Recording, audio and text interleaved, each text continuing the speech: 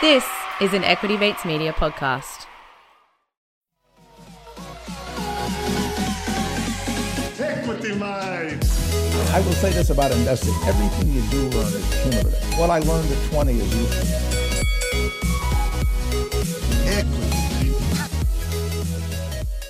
Welcome to the Equity Mates Summer Series, proudly brought to you by CommSec, the home of investing.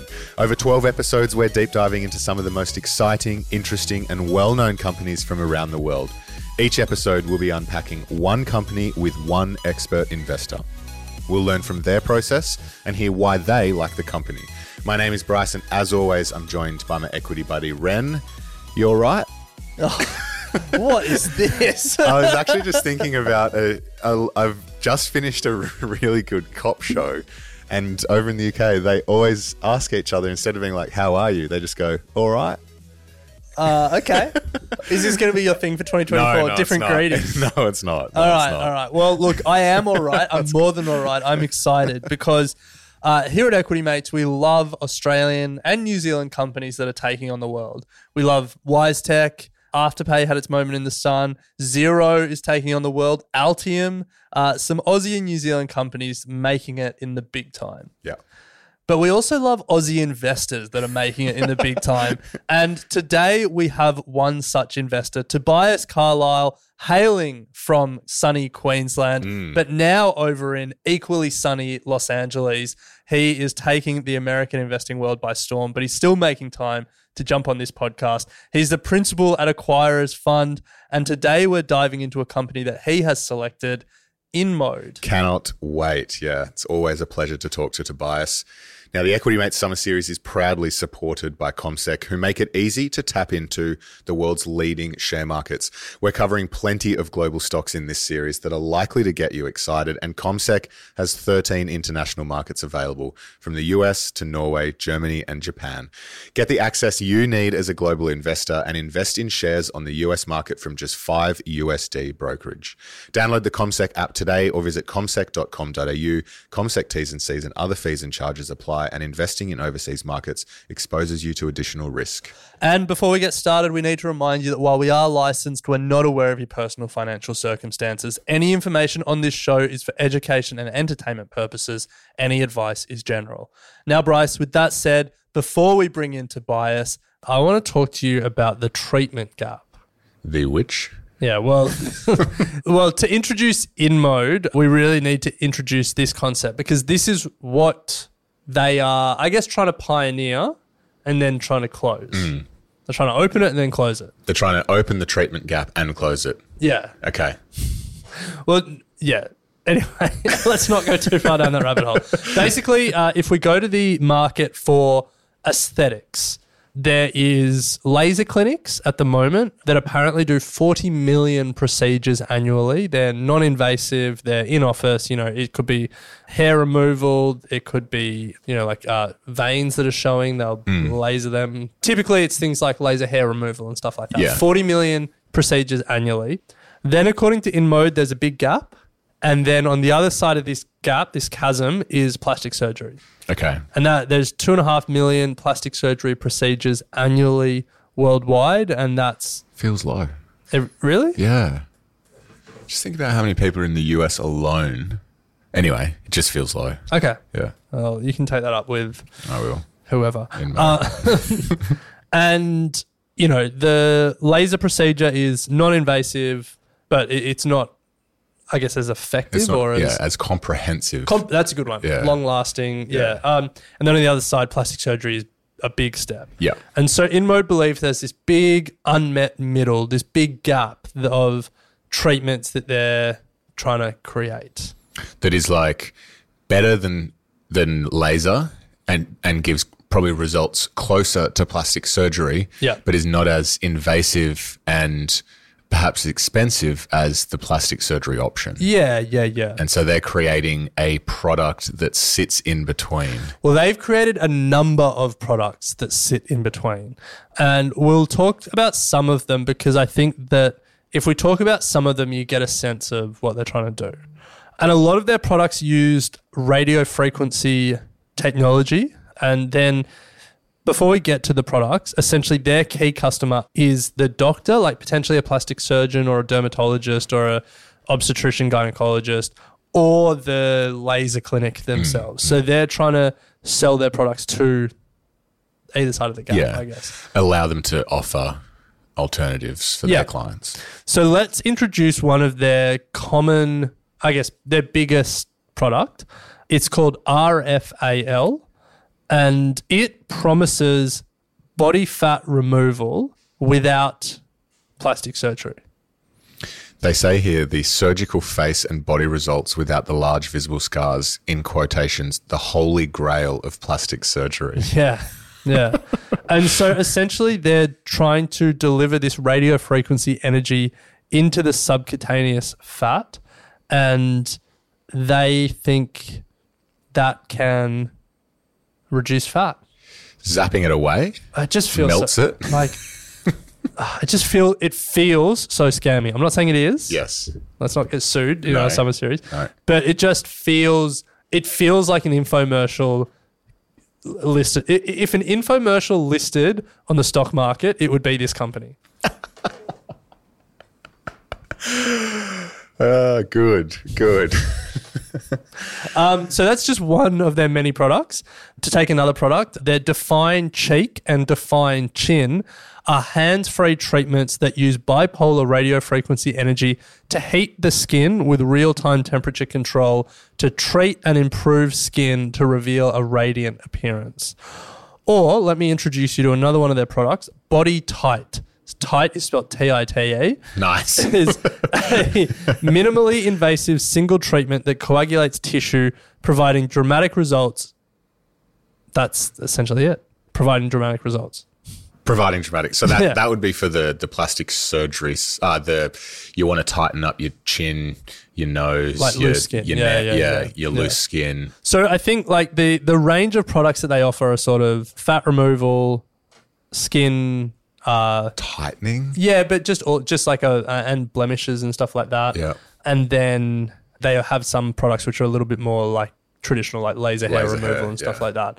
So they're in the aesthetics and beauty space. They're a big company. They sell their products in 93 countries, but they're really trying to establish, I guess, a third category in this space between the surgeons and the laser clinics. Look, I get the same sense. It's like hard to sort of conceptualize the true effectiveness of these things, but it's a growing industry. Put it this way: as a bigger guy, if they can actually melt away 40% of your fat, sign me up. Would you do this or Ozempic though?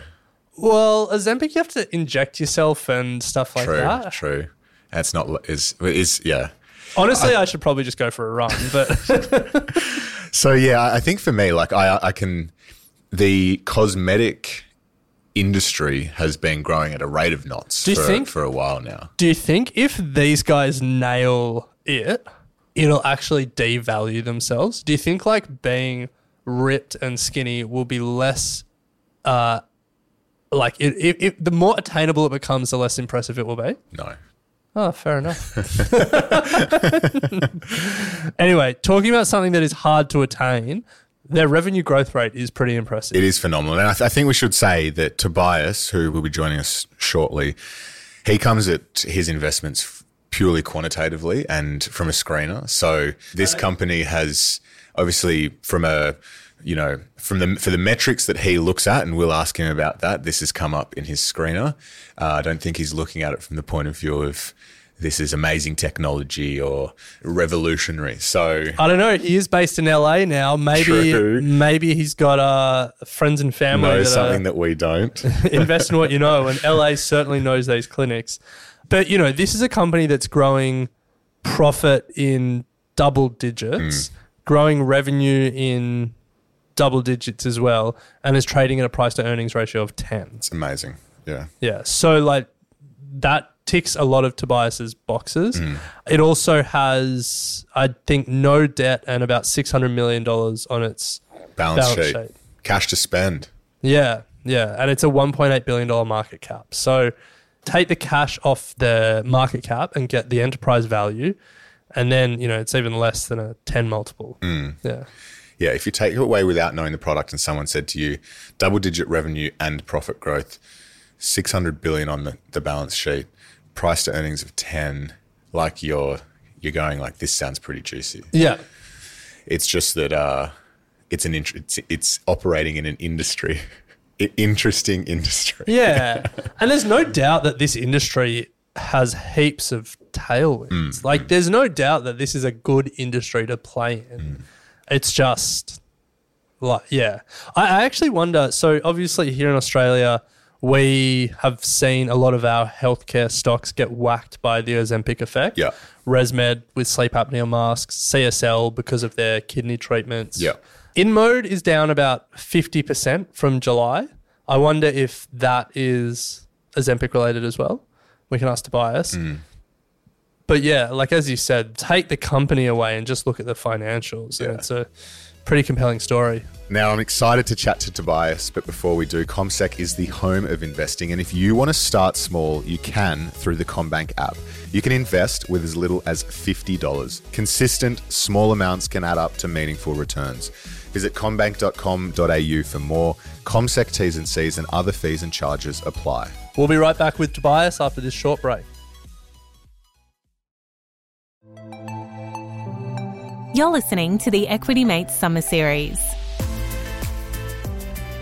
So we're here with Tobias Carlisle. Tobias, welcome to Equity Mates. Hey, thanks for having me, fellas. Good to see you again. I think last time I saw you was Omaha. Yes, It was. Yeah. After we just finished the 5K fun run.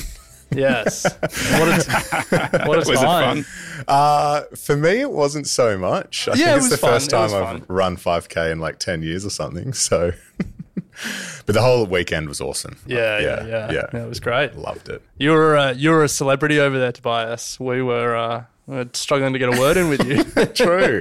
Yeah, that's funny. At the front of one of the meetings. Everyone coming up, shaking hands. Yeah. Anyway, we're here to chat InMode. To kick off, Tobias, can you just broadly help us understand what InMode do?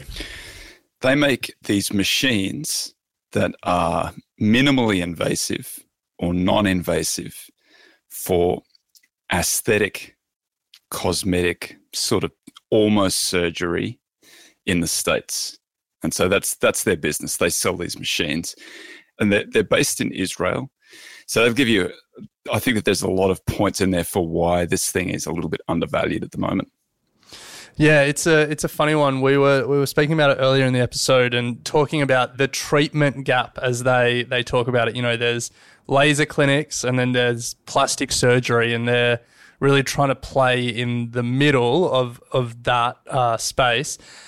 It's certainly not an industry that, Bryce, it's not in our Circle of competence. Like, well, it's not in our lived experience. So it's an interesting industry to look at. You're based in LA, so I reckon you might have heard about some of their treatments a little bit more. But I guess, you know, we're not here to talk about the healthcare story. We're here to talk about the investment story. So when you come across this company and you think about it as an investment, what is it that is interesting to you, and how do you start to analyze this company? So you guys know I'm mostly quantitative. I have two funds. I have a large cap, mid cap fund, and I have a small and micro fund in the States. I won't tell you the tickers so we won't all go bananas with compliance, but this company went into my big fund and was in my big fund screen, and my little fund, the smaller companies, is the same strategy, just in a slightly lower market capitalization level. And so this one has now also fallen into my small and micro. So it's a small company. Market cap, I think today at close, was a little bit over $1.6 billion, which is pretty small by US standards. Enterprise value is $1 billion. So they've got a lot of cash sitting on their balance sheet. What they do is selling these machines. And so many of these machines are bought by businesses that then on-sell the services on the other side, or use them to deliver the services. And so for the client purchasing this machine, it's mostly a commercial decision. And the increase in rates over here has made it more difficult to finance these machines, which is one of the reasons why they've had a little bit of a slowdown in the sales, although sales have been growing very rapidly and probably continue to do so. I think that theme of people doing a lot of these sort of minimally invasive things to their bodies will only increase as people get wealthier and older, which just as a general theme, I think that's not a bad one to bet on. That's not really the basis for my bet here. Mine is more purely on how undervalued I think this thing is. If you just look at the stats on this thing, you're getting the P is under 10. Free cash flow yield is around 10%, which is absolutely mammoth for a company of this quality. Their return on what the machines sell for giant margins, gross margins, more than 80%. It's a very, very good business. The question is, how competitive does it get and how much of that gets squeezed, over time? And probably there is some room for that to come out. But at the moment, it's sort of I think that the valuation is so good that you can afford to have a lot of, the business can be competed away with a little bit and it still will be a pretty good performer for a period of time. So mostly I think it's a deep value stock that's much, much better than a deep value stock. Yeah, just so to put some numbers to that, profit last year, net income last year was 160 million. And as you said, the market cap is 1.6 billion, but it's got about $600 million in cash. So take that out, the enterprise value is about $1 billion. And it did 160 million in profit last year. It's pretty rare. And then you overlay that with the revenue growth story. It's the financials are compelling. I guess, is that the core of the bull case? Just the value opportunity? Is there anything else when you think about why this is an interesting investment opportunity? So for me, because I am mostly quantitative, like for me, quantitative just means I mostly make my decisions based on what's in the financial statements. And the financial statements tell a pretty good story that if this sort of continues into the future, I think this is probably a very good investment. The other stuff around it, I think the theme and the place where it is also make it kind of a compelling investment. But that's usually stuff that I don't really get too involved in that because it's harder to be right on that stuff. For me, I think that's it's almost quasi macro, but I don't think I think that the valuation is so compelling that a lot can go wrong for this company and it's still pretty good value where it is. I do think there are some reasons why it's cheap, and I'm happy to go through those with you guys if you'd like to do that. Well, that was going to be my next question because there's probably a fair few people listening thinking if it's such a great company, why is it such a value play at the moment? So yeah, take us through it. They had a little stumble with the revenues, which is, so if you look at the chart, they've come off a lot over the last few months and they've come off a lot over the last sort of 12 to 24 months. The last few months have been a few things. One of them was just that geopolitical instability, Israel, Palestine, that kicking off was part of it. It's also their forward guidance. I can't remember exactly what the range was, but it might have been up to 550 and they've guided down a little bit below that. It's still over 500 million. And there's still, if you look at the analyst estimates, it's still growing for the next 3 or 4 years as far out as they can see. So I think that the business itself was pretty healthy. So I think that a lot of the reasons why it's sold off are sort of not necessarily related to the stock. There tend to be more sort of macro type risks. One of the ones we were discussing it before we came on, but GLP-1 seems to be, that's like the dog ate my homework kind of argument for why all of these, from everything from Pepsi to Walmart to yes, why all of these companies have sort of struggled a little bit. And for people, GLP-1 is Ozempic. Yeah, yes. That's the semaglutide. It's the drug that stops you from eating, just gets rid of your appetite for an extended period of time. And it seems to work very, very effectively. But there's this concern. And the funny thing is that it's sort of hit all of these, Pepsi, because it makes Doritos and sodas and stuff like that. Walmart, because it sells, I guess, a lot of junk food in there. And then it's sort of hit a few of these healthcare companies too. And I guess that these guys, because they're in the business of making people look better. But I would argue that GLP-1, semaglutide, whatever you want to call it, the Ozempic, Wegovy stuff, maybe that's a benefit to these guys. Maybe people trim down and they decide they want to do just as a stepping stone to the full cosmetic makeover. Halfway through, you do this non-invasive, minimally invasive stuff. Jeez. Yeah, well, we were looking at a investor presentation for InMode, preparing for this, and because they have a whole bunch of different machines that do a whole bunch of different cosmetic procedures, I guess. But the first one in their deck is the RFAL machine, which, to quote them, is the holy grail of plastic surgery. And it's all about fat loss without, doing actually invasive plastic surgery. And so, the obvious thought there is, well, their customers are now have Ozempic as an option as well. I would say it's also, cutting down on the loose skin. Which might be a side effect of the Ozempic. Yes, true. Yeah. I typically don't make investment decisions on this, but I think we can all come up with good arguments one way or the other. So I think it makes the story more colourful, but I would never make decisions on this basis because I don't know one way or the other. But I think the financials are so compelling. The one thing that really gives me pause with this thing, and it annoys me a little bit that they don't do this, they're obviously very cheap. They've got $600 million in cash on their balance sheet. Why aren't they doing a buyback? They asked the CEO, and he said, this is only a recent thing, I only saw this in the last week or so. He said, our competitors did a big buyback and their stock price didn't go up. And I think that's just not what you want to hear from a manager. You want to hear them. The manager should understand that the nature of the buyback is to buy back stock that is undervalued because that increases the value for everybody else who's hanging around it. At some point in the future, over time, if you do it and you demonstrate that you're a good allocator of capital, you're rewarded with a higher stock price in the future. It's not like we've announced a buyback, why hasn't our stock gone up? Yeah. I think that's the wrong approach. Yeah, I'm looking at their balance sheet now over the last few years, and 2020, end of 2020, 260 mil, the year after 415 mil, end of 2022, almost 550 mil, and now over 600 mil. So they have just been accumulating, they've been profitable and they've just been accumulating cash on that balance sheet. I mean, good news for them is that rates are higher, so hopefully they're getting 4 or 5% on that cash. But surely there's a lot of pressure, both from shareholders, as you just mentioned, but also internally to do something. Well, I think I really like it when management teams do buybacks because one thing it tells you is that the stock is genuinely undervalued.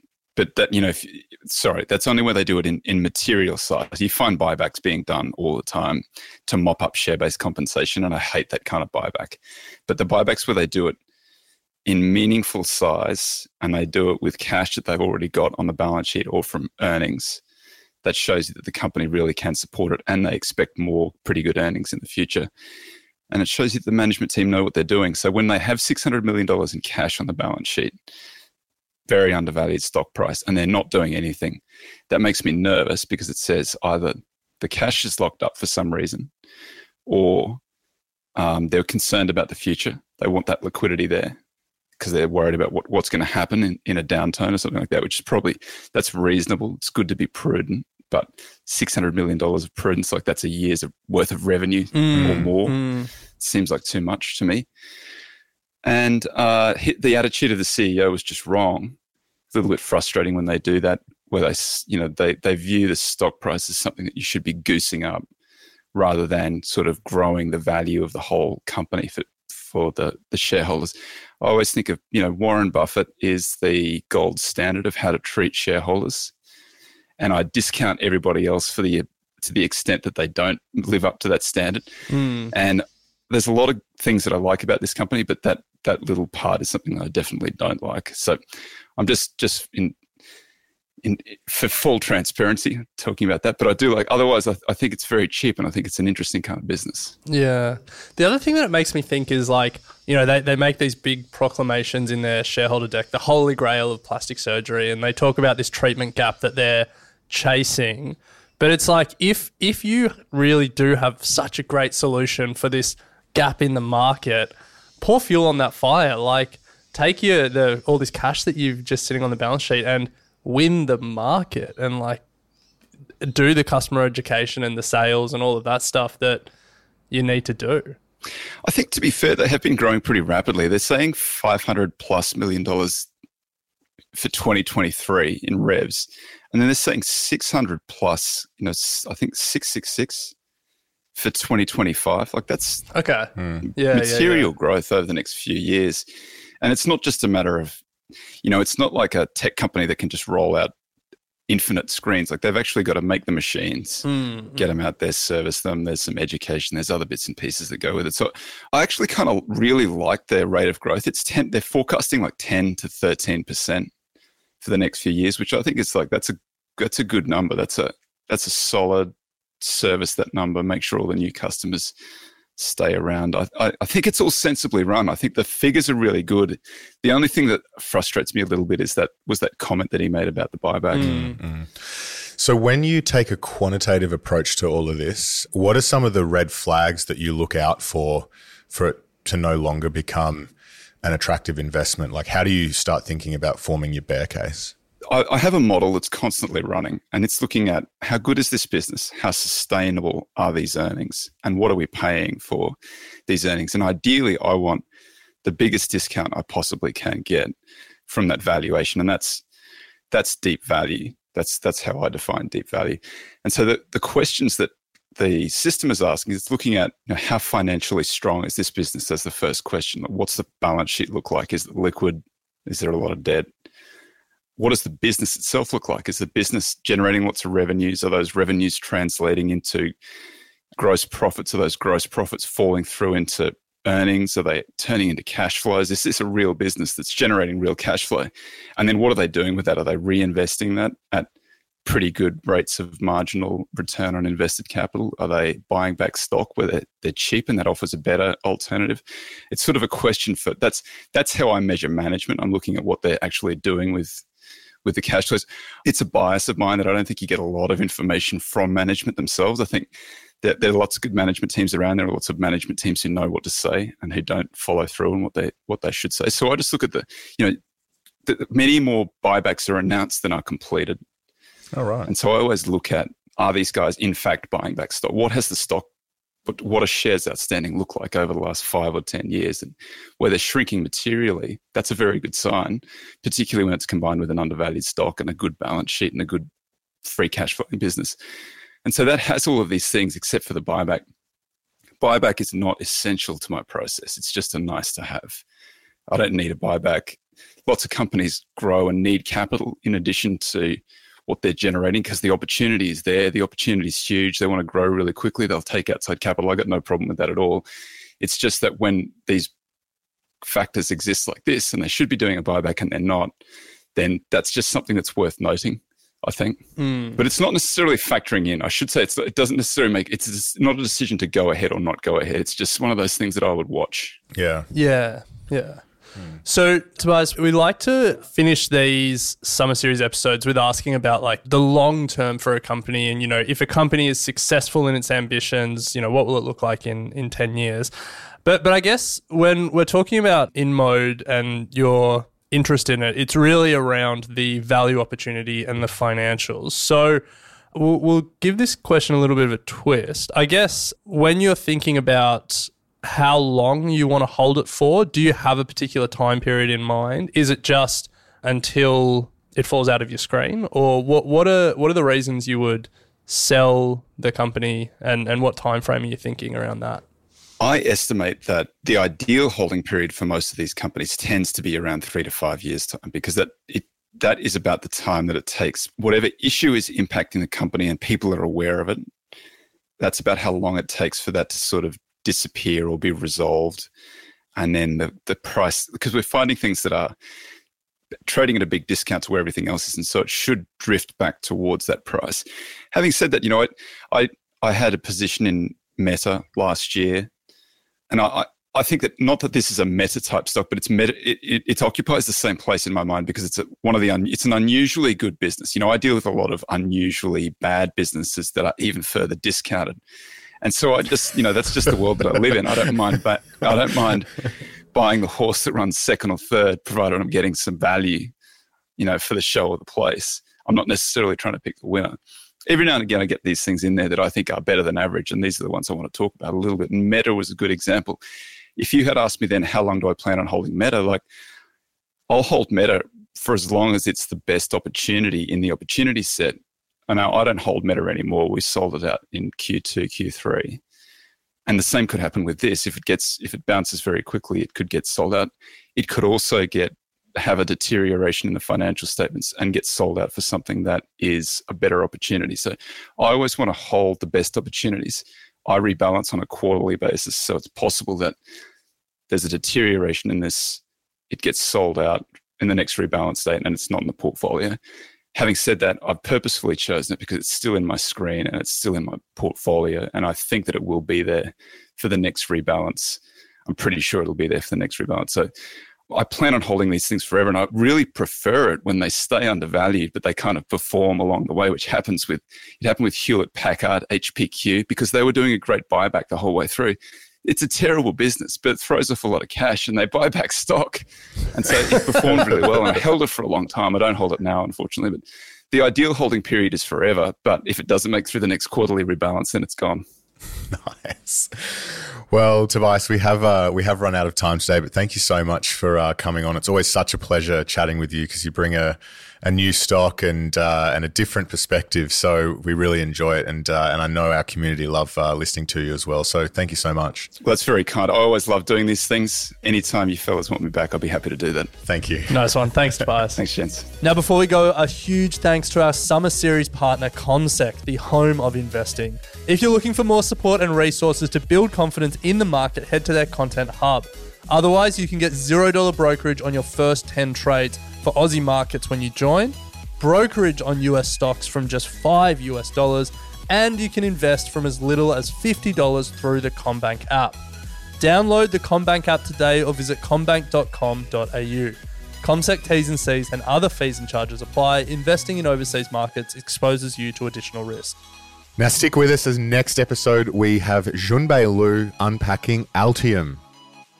You have been listening to an Equity Mates Media production. In the spirit of reconciliation, Equity Mates Media acknowledges the traditional custodians of country throughout Australia and their connections to land, sea and community. We pay our respects to their elders past and present and extend that respect to all Aboriginal and Torres Strait Islander peoples today. This podcast is intended for education and entertainment purposes. Any advice is general advice only and has not taken into account your personal financial circumstances, needs, or objectives. Before acting on general advice, you should consider if it is relevant to your needs and read the relevant product disclosure statement. And if you're unsure, please speak to a financial professional. The hosts of this podcast and their guests may have positions in the companies mentioned. Equity Mates Media operates under an Australian Financial Services Licence 540697.